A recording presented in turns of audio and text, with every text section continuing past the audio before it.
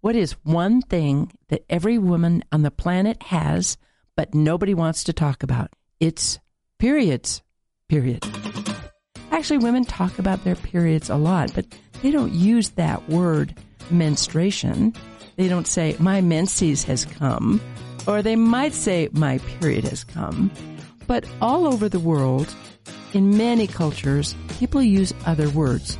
Now, in the United States, actually, we often use my period has come, but there are lots of other words that women might use for that. My mother used falling off the roof. Now, I don't get that one. I've often heard patients say, my friend has come, but here are some other words or phrases that women use. It's a visit from Aunt Flo. It's on the rag. I think that's really ugly, so I never would use that one. Lady business. Well, there's a lot of lady business, so that's not very specific. Time of the month is very common. Red badge of courage, maybe. Moon time, that's kind of touchy-feely. Granulary. Crimson tide. I really feel if women have a crimson tide, they should come and see me, so it isn't so tidy. Girl flu. Mother Nature's gift. That's kind of sarcastic. Now, it turns out that around the world, many cultures use other words. And in fact, one study looked and found more than 5,000 different slang or euphemistic expressions or phrases for the periods. In terms of cultures, in Chinese culture, about 91% of Chinese actually use euphemisms for the period. They don't use that word period or menses. They use euphemisms. By contrast, only half of Costa Ricans have any euphemisms or other words. They must use the word menses or period. Now, what's my favorite?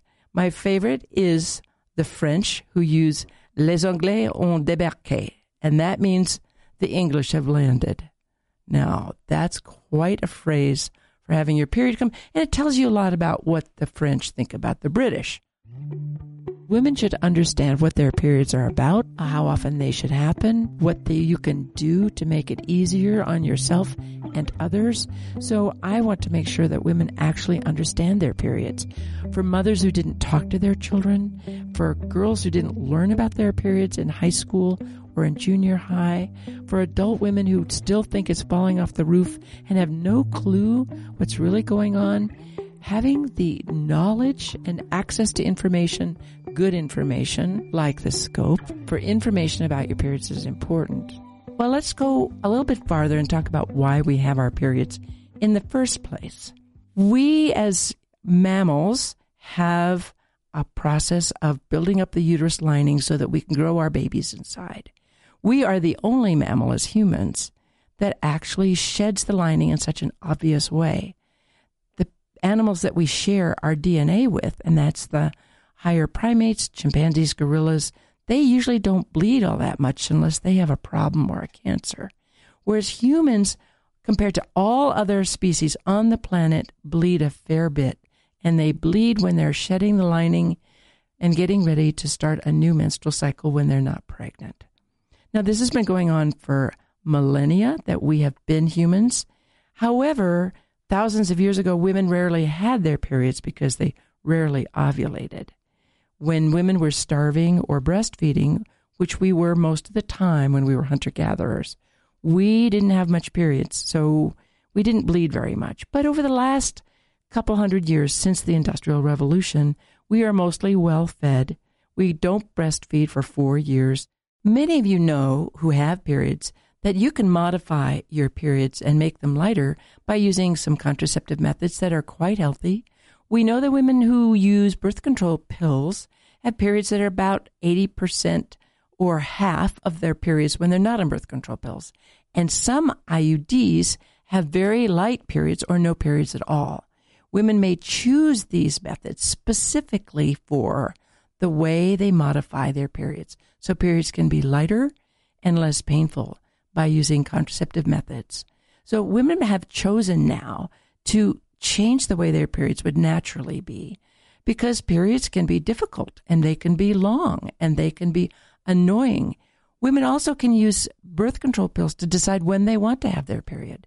So if you are an athlete and you happen to be competing and you don't want to have your period when you're competing, you're getting married, and you're going on your honeymoon, and don't want to have your period on your honeymoon. There are ways that you can actually control when your period's going to happen, and you can modify how much flow.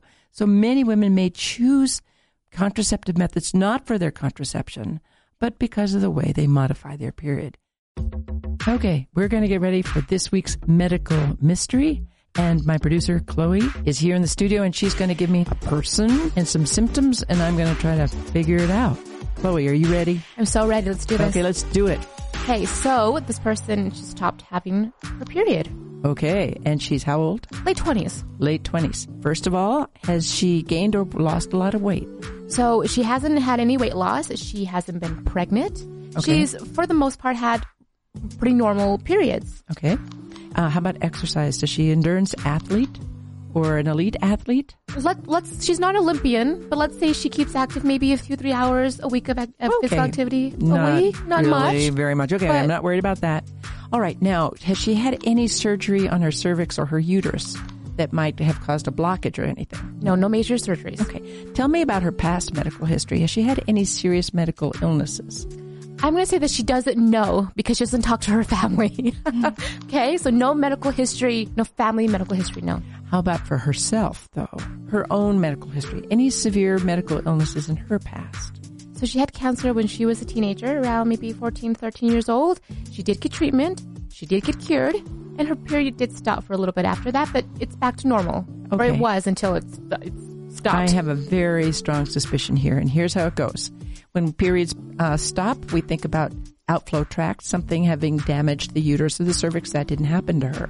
We think about weight gain and weight loss, or a lot of exercise. Elite athletes or endurance athletes can interrupt the process of ovulating, and she doesn't have that. The biggest thing is she had chemotherapy for a cancer, which she's cured for, but we know that chemotherapy can damage the number of eggs that she has. And even though she got her periods back, she probably still didn't have that many eggs left. Now she's run out. I think she has premature ovarian failure. Her ovaries have run out of eggs, not at 50, when most women do, but early. What we're going to do is we're going to get a blood test. It's pretty simple. I'm going to get an FSH level, follicle stimulating hormone.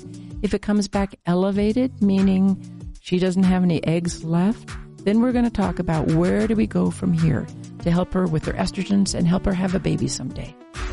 Okay, we finished up with that medical mystery, which this week was no periods, and we're going to move on to the next segment, which is actually about periods.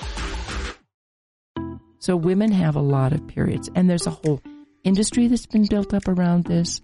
There are methods that women use to control their menstrual flow or manage it.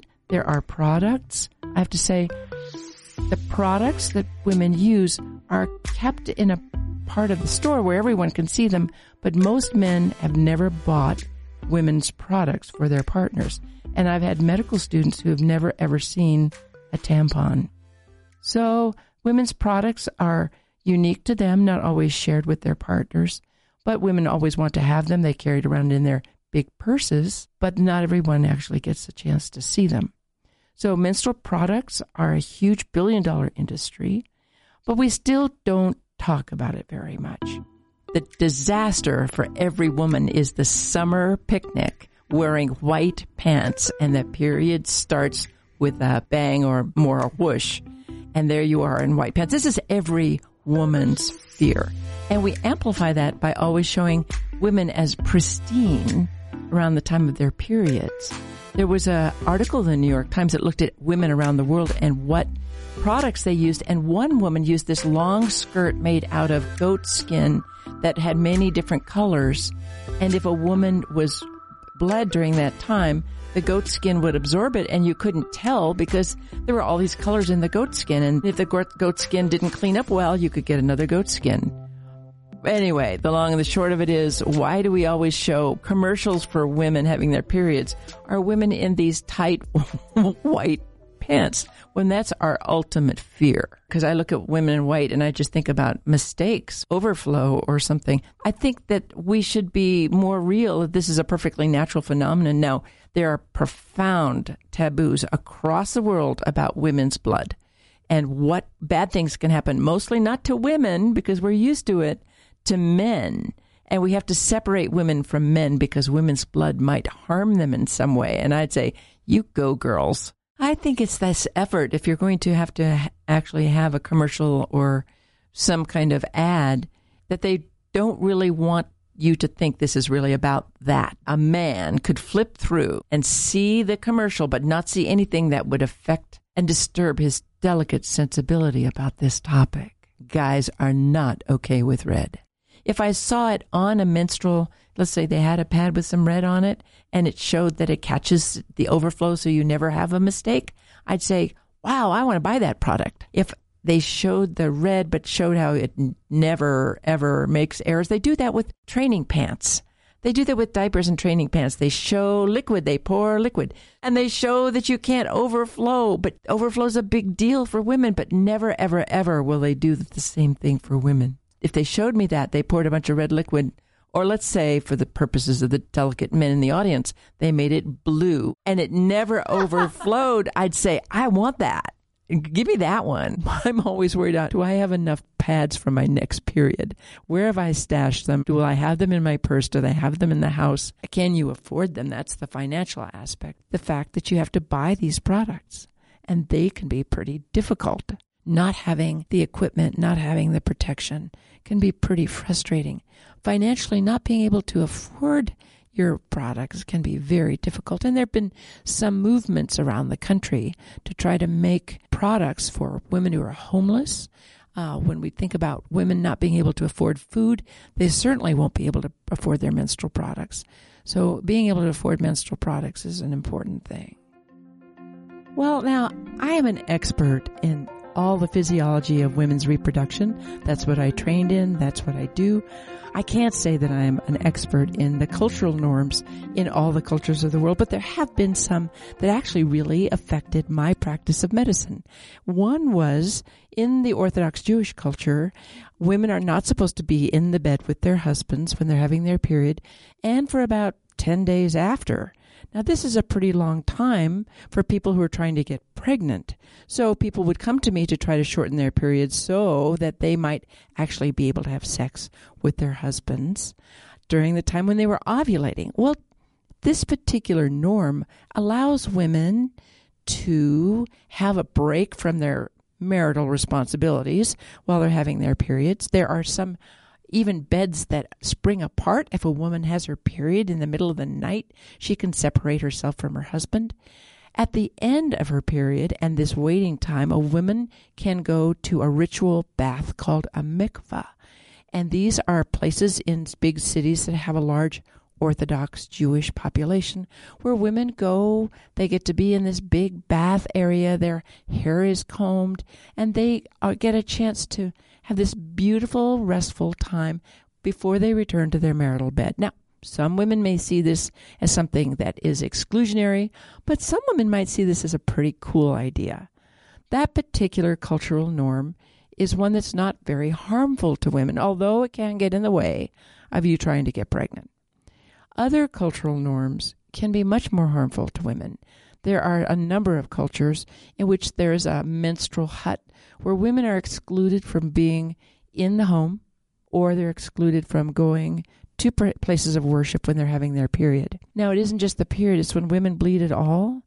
And certainly the concept of the menstrual hut, not uncommon in North Africa, not uncommon in Nepal.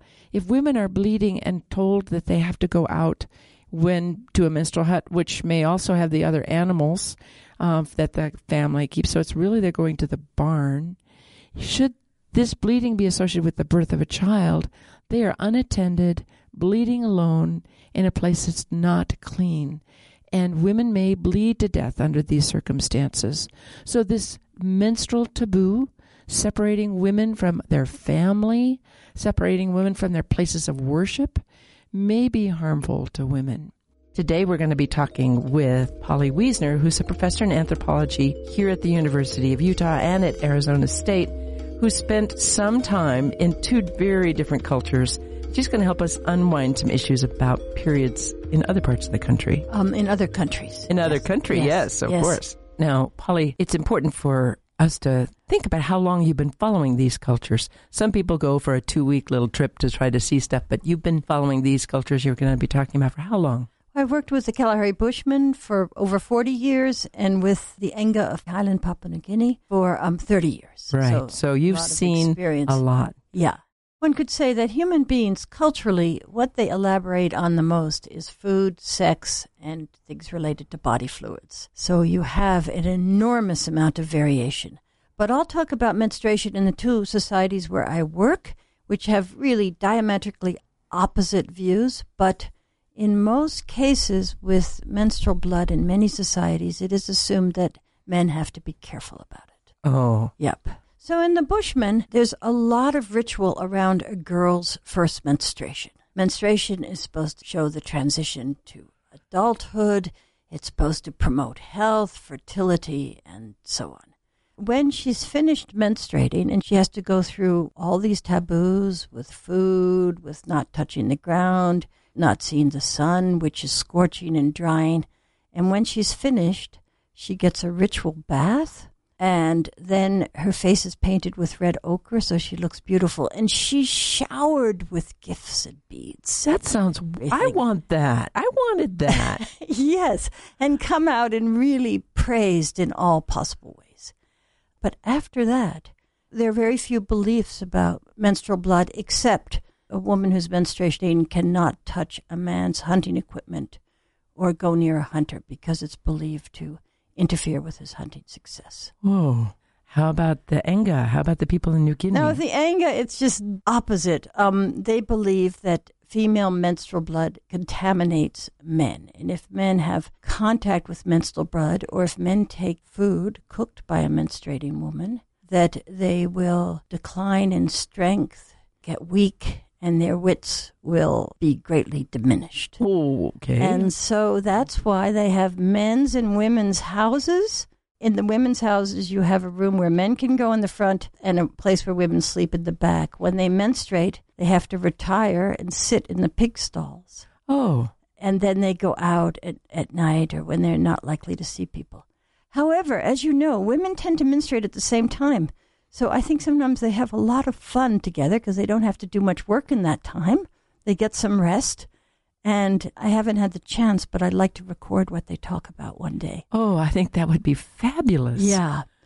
Then when they come out, however, in some parts of Enga, the women, to dispose of their menstrual waste, go to the forest and they do all sorts of rituals that will promote their husbands' prowess in warfare, hunting success in exchange, so they are able to use their menstrual blood to benefit men if they handle the aspect of staying away and contamination properly. So you see, their beliefs are very different, but they always have some beliefs of how menstrual blood can affect men. Right. And beliefs about menstrual blood promoting the fertility, the health, everything, beauty of women. I really like that concept of group celebration. I don't like the idea of women being put away during their menses alone, because sometimes bad things happen and sometimes women aren't having their period. They're miscarrying, maybe they're even giving birth. And women who give birth alone are much more likely to die or their babies to die. So on the one hand, I think the group celebration is fantastic. And I'd like the idea of everybody having their periods together so they can go hang out. I wonder who does the cooking. Maybe the grandmas who are after they're having periods. But I think not everyone does, but it's been shown in college dorms that women tend to cycle together. Right. But for pregnancy, women are really protected. There's no risk of giving birth alone. And if women start to miscarry or something, people recognize that. Oh. Yep. Well, Polly, thank you. Thank you very much, because we're really interested in both the biology and the science and the medicine, but the cultural and emotional aspects of periods as well. And you've given us a little view on another couple cultures and their take on it. Thank you. Yes. Well, if every woman on the planet has periods, most women would say they feel different before their period is coming. This may be very difficult emotionally because they may be angry, they may be frustrated because they have pain and they lose time from work. Adolescents who don't understand it, can barely control their emotions anyway, may get particularly difficult during their period. And I've seen a number of patients who are developmentally delayed for whom having a period is frightening, blood is frightening, and the emotional changes lead them to be uncontrollable in their family environment, and their parents may actually bring them to me to stop their periods. Most women have some emotional response to their period. For me, most of my life when my period came, I was so glad that I wasn't pregnant. I was very glad when I wanted to be pregnant, but all the other times I met my period with a sense of relief. Now, many women in the time before their period have some emotional changes. Maybe they're more irritable or they're not sleeping as well. And for some folks, this really gets in the way of their emotional life. Premenstrual syndrome is common, and it is troublesome for women and the people who live with them. Recognizing that you have this and you have a predictable emotional pattern in the week before your period is very important.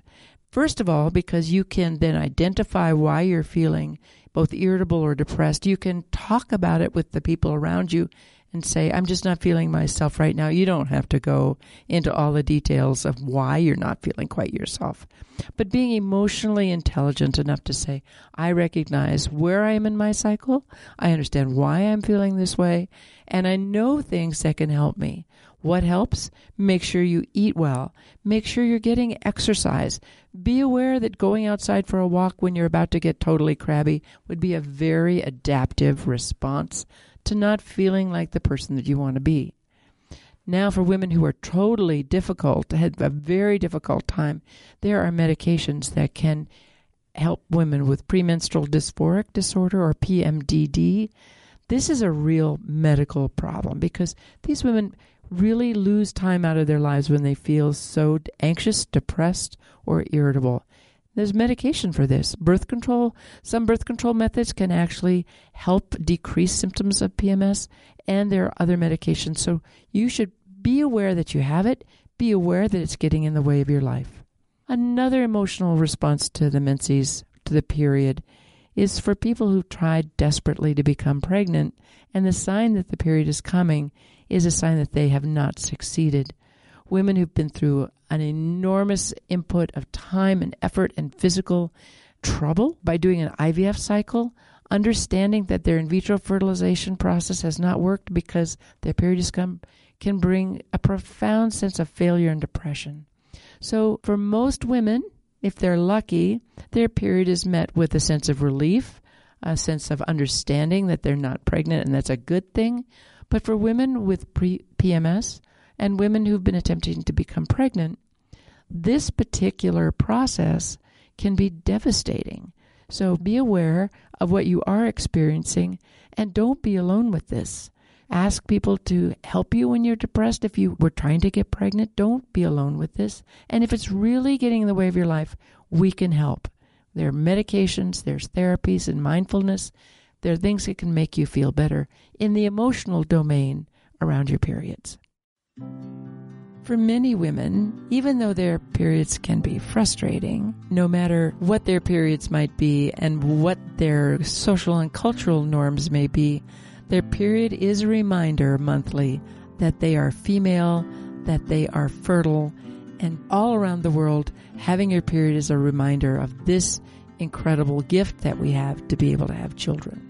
Many women say, this is part of what every woman does on the planet. It ties me to my mother and to my daughter. It's something we share. It's part of the biological rhythm of life. And it's a rather profound rhythm, this monthly lunar rhythm. So it makes us often feel like we're part of something much bigger, and isn't that the very core of spirituality? But where do you find and keep your spiritual home when you live in a body you don't believe in? For women or men who are going to be trans men, the period is a reminder that this is a body they don't love. This is a future and a foundation that they don't share. So every woman is going to have a very unique and special relationship with her periods. Now, this could be good, it could be bad, but it's definitely part of them, and it's not always something that they share, how they fundamentally feel about their periods, their femaleness, their non-femaleness if they don't feel that way. So it's going to be unique, and we won't always know how women feel about their periods.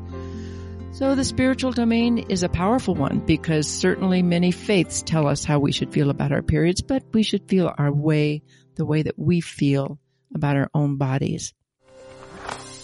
So I don't want you guys to think, men and women, that because women have periods, that actually closes down their life and they bleed to death and things are awful, because in fact, women do their whole lives bleeding. So there's a great song, anything you can do, I can do better. And anything you can do, I can do. Bleeding women carry on their lives while they're doing this menstrual thing, and you don't know.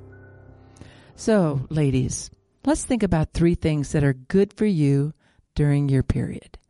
Firstly, remember when blood comes out, that bright red comes from iron. And iron is an important supplement in your diet. Most women actually don't eat enough iron, and you can get iron through meat. If you're not a meat eater, you can get it through leafy vegetables. And if you're having difficulty with both of those, then adding a supplement that has some iron can be useful to keep your iron up, particularly if you have heavy periods. Second of all, you should take care of yourself. This is a time that's very personal to you. If it means that you need some time out and you need a little quiet time, if you have really crampy periods, give yourself a break already and take some time for yourself. So if that means going for a walk, it turns out that exercise makes period cramps not so bad. So go for a walk, take some time for yourself. This is important because this is a reminder that you're starting all over the natural hormonal cycle, starting today with your period. So give yourself a little time if this is a time that's difficult for you. And lastly, you should celebrate yourself. Every woman on the planet has periods. It's not such a bad thing. It can be bad, but it's not necessarily a bad thing. Celebrate. This is a sign of your femininity. It's a sign of potential fertility, even if you don't want children. And it is a sign of your overall physical health. It means that you're young. You're not an old lady. You're not a little kid. You're a real live woman, and good on you. So thanks for hanging in with us, and check in with us again wherever you get your podcasts. And if you need to balance all this women's stuff out, check out our podcast on men's health. It's called Who Cares About Men's Health, wherever you get your podcasts. So I'm going to leave you with a haiku. Are you ready?